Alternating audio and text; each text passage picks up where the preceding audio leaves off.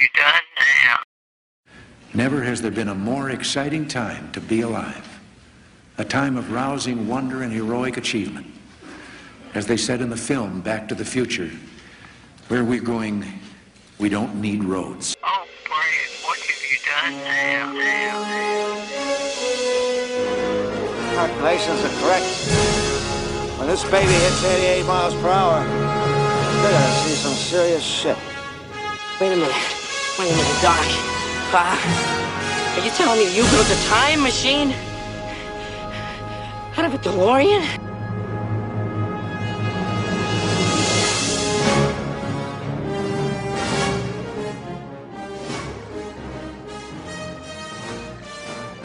And welcome to Back to the Future, the podcast. The only podcast looking back in time for the greatest film trilogy of all time, Back to the Future. I'm your friend in time, Brad Gilmore. We have a great show for you today.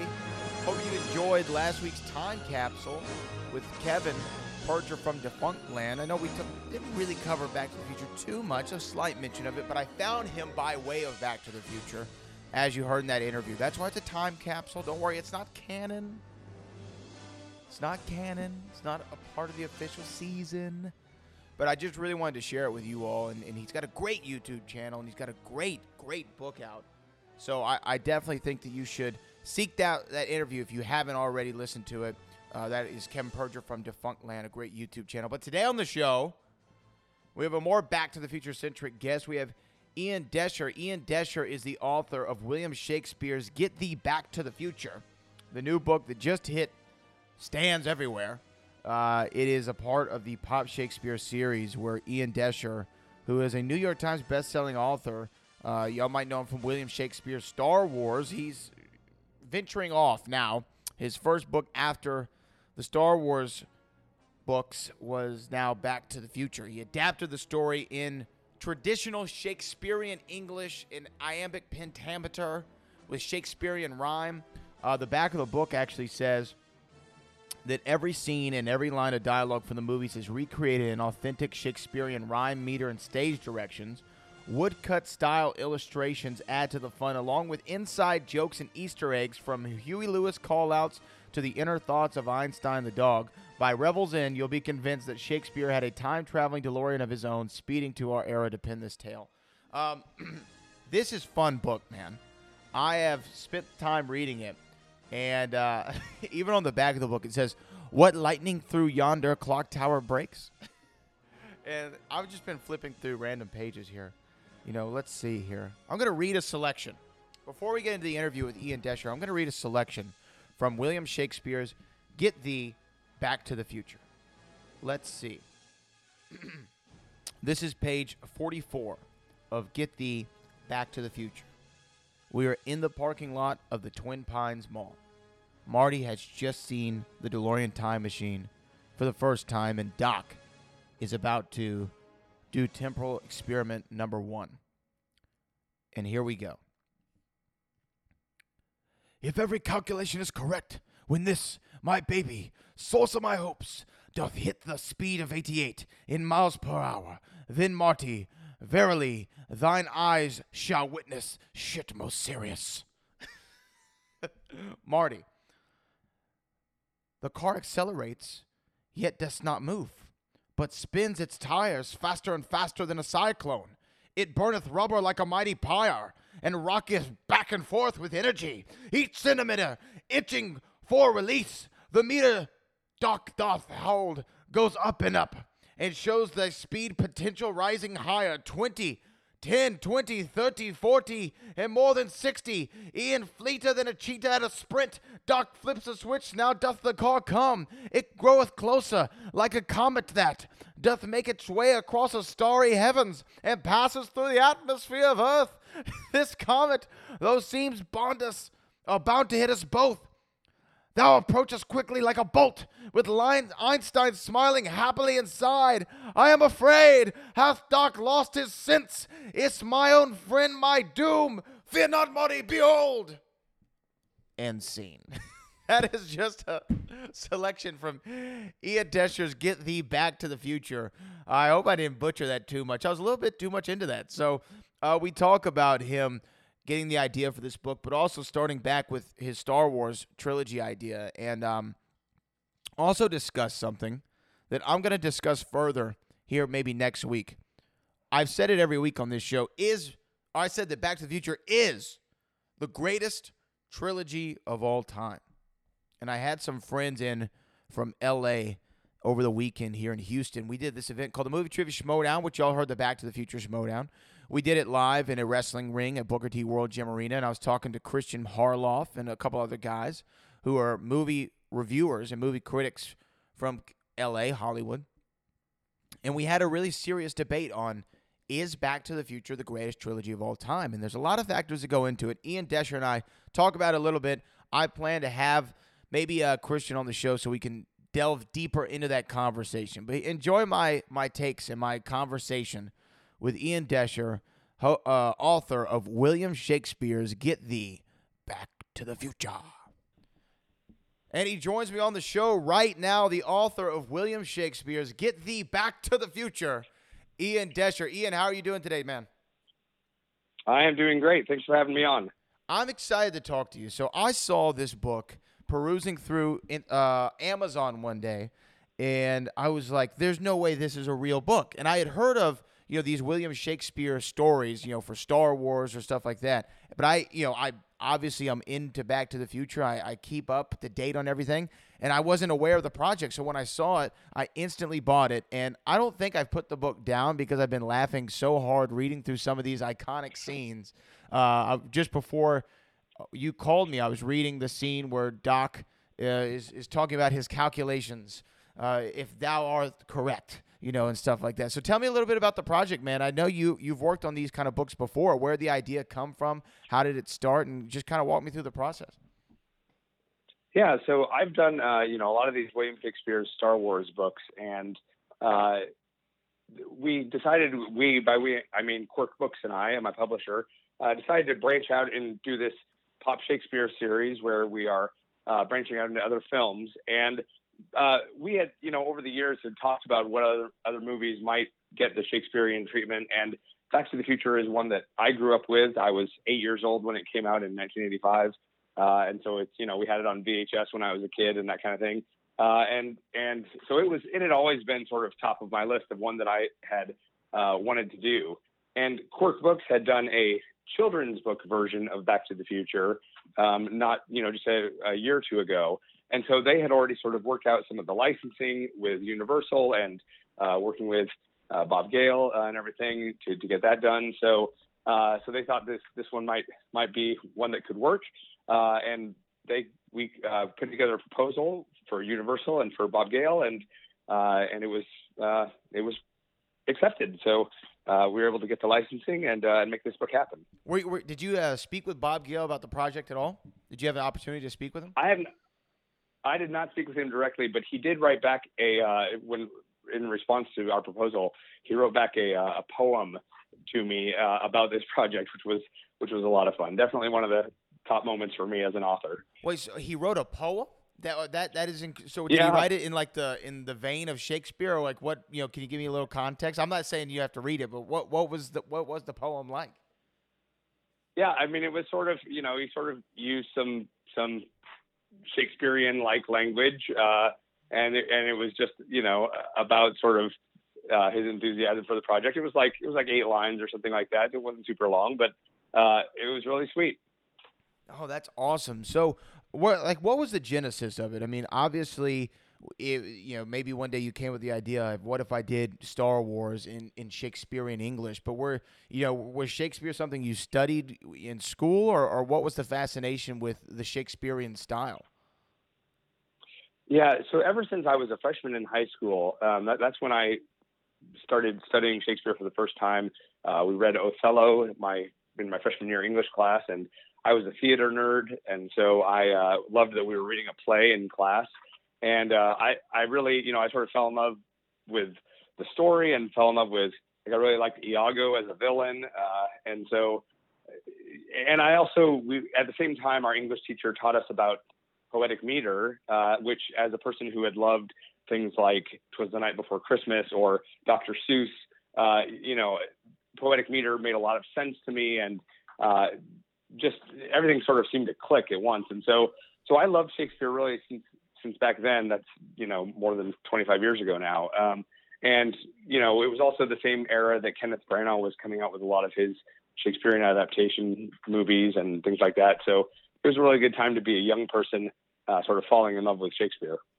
And then you had, did you have any aspirations to be an author? Would you try to be a playwright of any kind? Was that kind of on your list, or were you eyeing that at all? I thought that I might be an author and might write books, but I thought that they would probably be academic books. I have an academic background, and thought that might be sort of the route that I would go, and really did not imagine doing something like this until I had the idea for Shakespeare Star Wars, which was about 7 years ago. And where was the germ of the idea? Were you watching, the original trilogy or something one day and was like, wait, it would be awesome if we broke this down as a 3-act play in Shakespearean English? Yeah, it was sort of a combination of factors. So I did rewatch the trilogy. That was part of it. And then I read Pride and Prejudice and Zombies, which was one of the first mashup books to become really popular. And then not too long after that, I went to the Oregon Shakespeare Festival. I'm from Portland. I went to the Oregon Shakespeare Festival with my family. And so I kind of attribute it to having Star Wars and mashups and Shakespeare all bouncing around in my head at the same time. And I had the idea, like, wow, it would be really fun to take Star Wars and rewrite it as though it were a play by Shakespeare. That was, and I was the sort of person who, sort of nerd who over the years had, tried my hand at writing an iambic pentameter a little bit, written the occasional sonnet, that kind of thing. So this was not, out of the realm of possibility for me. Well, but, it's one thing, like, I think everyone has had the idea of, like, oh, wouldn't this be a great idea, I don't know, for an invention or a television show or a book, but not many people act on it and try to actually do it.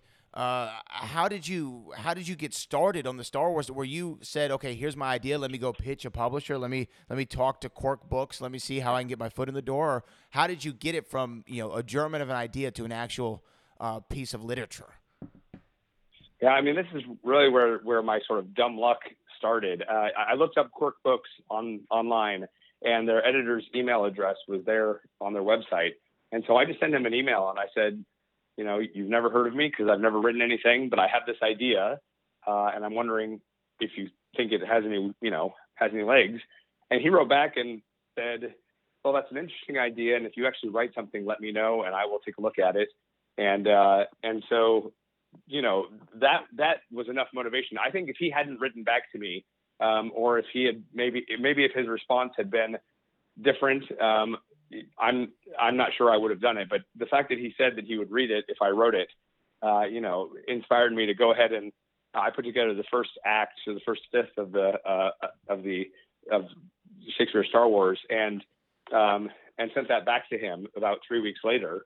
And that was when he called me up and he said, okay, I really want to do this. And the next step is we got to get Lucasfilm on board.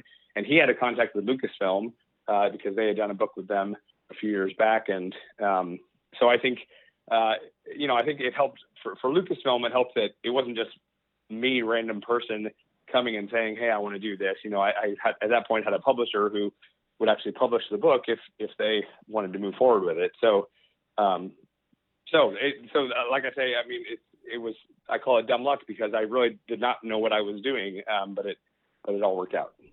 Now, would you have been able to do these books without, Lucasfilm signing off on it? Could you not have done it without their stamp of approval?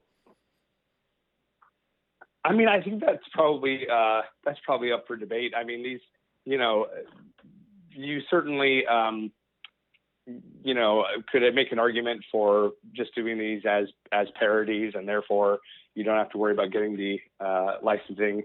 And that was never something. It's just kind of not the way that Quirk Books does a lot of things. And I mean, the fact that we did get the licensing means that then we're also sort of plugged into the Star Wars marketing machine. And so, that obviously helps open doors to audiences and that kind of thing. Star Wars fans, especially, even more so than many other movie franchises, I think, they know what's officially sanctioned and what's not. So, and they sort of have their antennas up for that. So, I think it probably did serve us well. And of course, avoided any question of whether or not it was legal. Yeah, well, yeah. Just out of curiosity, so you work on these books. You get a good feedback. I mean, when you first went to the bookstore or on Amazon or wherever you first saw the book, I mean, was it somewhat of a surreal moment? Here I was watching the original trilogy, and all of a sudden I got this book on the shelves. Oh, it was wildly surreal. I mean, 7 years later, it's still sort of surreal. Did you do anything sort of special turn to everything commemorate into- it or anything like that? Let's see. I guess the sort of the most special thing I've done to commemorate it is, I've done a few things. A friend and I took a trip down to Lucasfilm to meet my contact down there, which was sort of a geek pilgrimage for us. I had seen this person online who had a guy had commissioned basically sort of a Shakespearean Darth Vader helmet that's it's metal and it looks sort of looks like a metal knight's helmet or something like that. And so I had the same guy make me one of those. I think that's probably my wife would probably say that's the biggest thing I've done to commemorate it. Okay, and then okay, these books are successful. People like them, and you go to Quirk. Y'all are talking about doing this Pop Shakespeare series, and here we are, Back to the Future. You get the 8-line poem from Bob Gale. You're off to the races. So what's the process, though? I mean, okay, you start watching the first film, obviously. Do you look for a script online and try to take a line from the script and then say, okay, let me Shakespeare-ish this stuff, or what's the process? Yeah, so basically, I will watch the movie just a little bit at a time, right? So I'll listen through a line or two of dialogue, and if I need to go look at the script online, I will do that, because sometimes, a word is unclear, or there might be a name that's referred to that I'm not catching or something like that. And so sometimes I'm doing that. Sometimes I'm looking up things. This was the case with Back to the Future, and also the case with the Star Wars movies. If there's some sort of lore or something like that I'm not quite understanding, then there are places online you can go to find that sort of information. But basically, I just sort of worked my way through bit by bit, and as I'm going through, I think, well, not only how is this going to go in iambic pentameter, and not only where can I use some of Shakespeare's language here and his vocabulary, maybe a direct reference to some of his lines, but then also, what can I do to inject some comedy here, or inject some, extra sense of what the character might be feeling in this moment. Originally, I had written 5 speeches for Marty that were all 88 lines long, and one of the bits of feedback from Universal and Bob Gale was that 5 was maybe a little too many. So now in the finished version of the book, it's 2 speeches that are that long. So it's things like that, little sort of Easter egg-ish kind of things that I like to throw in. Adding Marty from Back to the Future 2 into the scene where Marty and Lorraine are in the car together. That was one of those things where I was writing on it. I was writing and I was working on it, and I just kind of couldn't resist. There they were in the car together, and I thought to myself, gosh, I know what happens. We all know what happens in Back to the Future 2 while this scene is happening. So why not go ahead and make a nod to that with with basically the second Marty coming in and having a quick speech during that scene. And that's the sort of thing that, I never know when I do something like that, whether or not the movie studios are going to let me do it.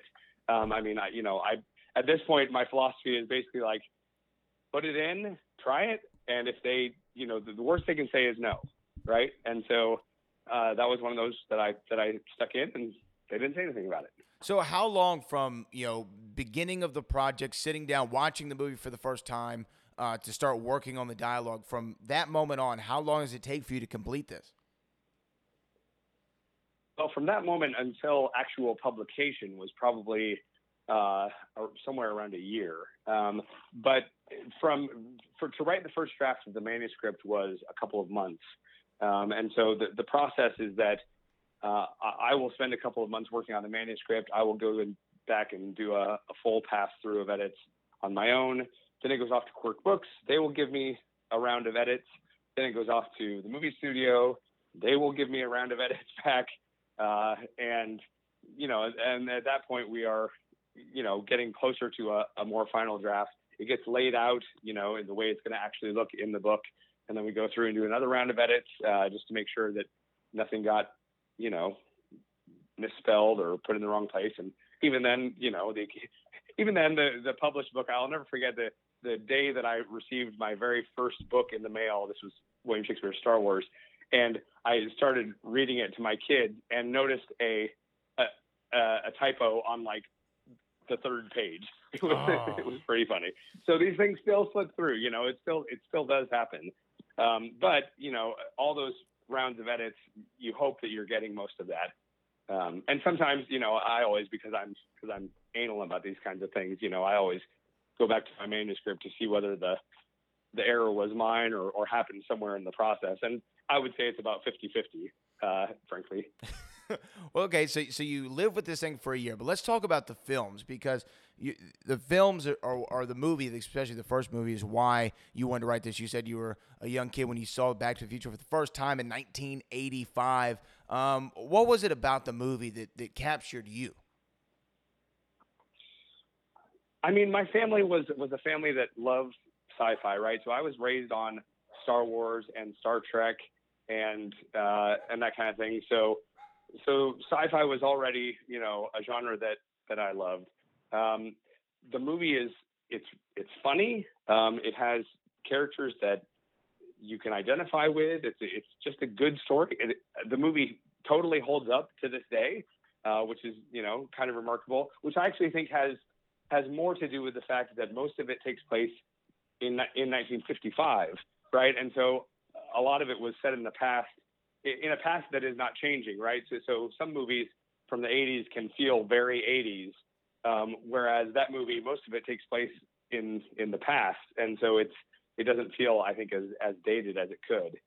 And so I don't know. I mean, it's hard to say what captures your imagination as a kid, but just everything from how sort of zany and crazy Christopher Lloyd is in Back to the Future. Michael J. Fox, of course, I had watched, I grew up watching Family Ties. So, there he was, and he was great. And, all the performances are so good in it that there's not a person who's, sort of the weak link or anything like that. So I don't know. I just grew up loving it. Now, and I'm in the same boat with you. I mean, I like to tell people this: all the movies came out, all three films came out before I was even born. So I had to go back and revisit them in the late '90s is when I first saw them as a kid, and still, it never even I never even had the thought of, oh, this movie seems a little old. It has lasted forever, and I just got to watch the trilogy with my nephews for the first time, maybe like 3 or 4 months ago. And they're born in this decade, in the 2010s, and they still resonate with it. So it is something about the movie. It doesn't date, and maybe you're right. Maybe it's the fact that they go back for so much of the movie to 1955 that's why we don't look at it like a typical 80s movie. But let me talk to you about this. So you did the trilogy of the Star Wars books. Back to the Future is also in a trilogy. I had some friends in from L.A. over the weekend, and we had this conversation at dinner about Back to the Future, the trilogy. Is it the greatest trilogy of all time? Now, Star Wars to me doesn't count because now it's a saga. There are 9 films that are going to be in this one story. There's a few other ones you can throw in and out. Indiana Jones isn't a trilogy anymore because there's a 4th one. There's going to be a 5th one. A lot of stuff like that. Toy Story, now it's having a 4th one. Is Back to the Future the greatest trilogy of all time? Wow, that's an interesting question. And I'd have to sit and think about that one, to go through the other trilogies. I mean, there aren't. I guess my point is there aren't a lot of just pure trilogies anymore. Everything is kind of over true, time yeah. They've added to the stories. I mean, I'm tempted to say something like The Godfather, but that's such a weird case because that's one where the first 2 are so incredible and the third one is so not incredible, right. And so. That one's hard because it's not as sort of evenly distributed as Back to the Future is. But I mean, possibly. I think that's a really interesting question. Now you're going to send me off to go look up other trilogies and figure this out for myself. I think we got to get to the bottom of it. So for me, when I was a kid, 1 was a perfect movie. And then as I got older, I really grew an affinity for Back to the Future 3. I think 2 is kind of properly rated. I think there's a lot of iconic things from Part 2 that people kind of look past, like the Pepsi Perfect or the hoverboard. A lot of these things that are synonymous with the Back to the Future trilogy came from Back to the Future Part 2. But in your personal rankings, how do you rank the films? Well, I will confess that I have seen 2 and 3 far, far fewer times than I've seen 1. So I've seen 2 and 3 probably not more than about 3 times each. Oh, Whereas wow. the first one I've seen dozens of times, right? So we have to take that with a, you know, like my rankings are going to have a big grain of salt next to them. I would love to go back and spend more time with 2 and 3 and that, you know, and get to know them better. So for now, I do think my ranking is actually the order of the films. I do like 3, and I like the Western setting. 2, I think they were so. I mean, I guess I like how sort of crazy they are with the whole storyline, and just how much it flips into different. You know, first they're in 1955, and they're in 1985, they're in 2015, and you know how much it flips back and forth and deals with the various consequences of different actions. Like that to me is a lot of fun. And you're absolutely right. There are so many iconic things from Back to the Future 2 that we all just think of as part of the trilogy. Right. And so for me, I think the order is 1, 2, 3. It's hard. You know, I think with anything, you can ask, you know, anybody's favorite movies or favorite musicians or favorite food. On any given day, you're going to have a different answer. It just depends on how you're feeling that day and what you know resonates with you. Sometimes 3 is my favorite movie. I don't know why. It just is sometimes. But you talk about you did the Star Wars books. Now you're starting on Back to the Future. Are there plans to go to Back to the Future 2 and 3? I know you've only seen them now 6 times combined, but would you like to continue this series for William Shakespeare's Get Thee Back to the Future? You know, I think it's totally undetermined at this point. I think it's possible that I'll end up doing them. I think it could certainly be fun to do.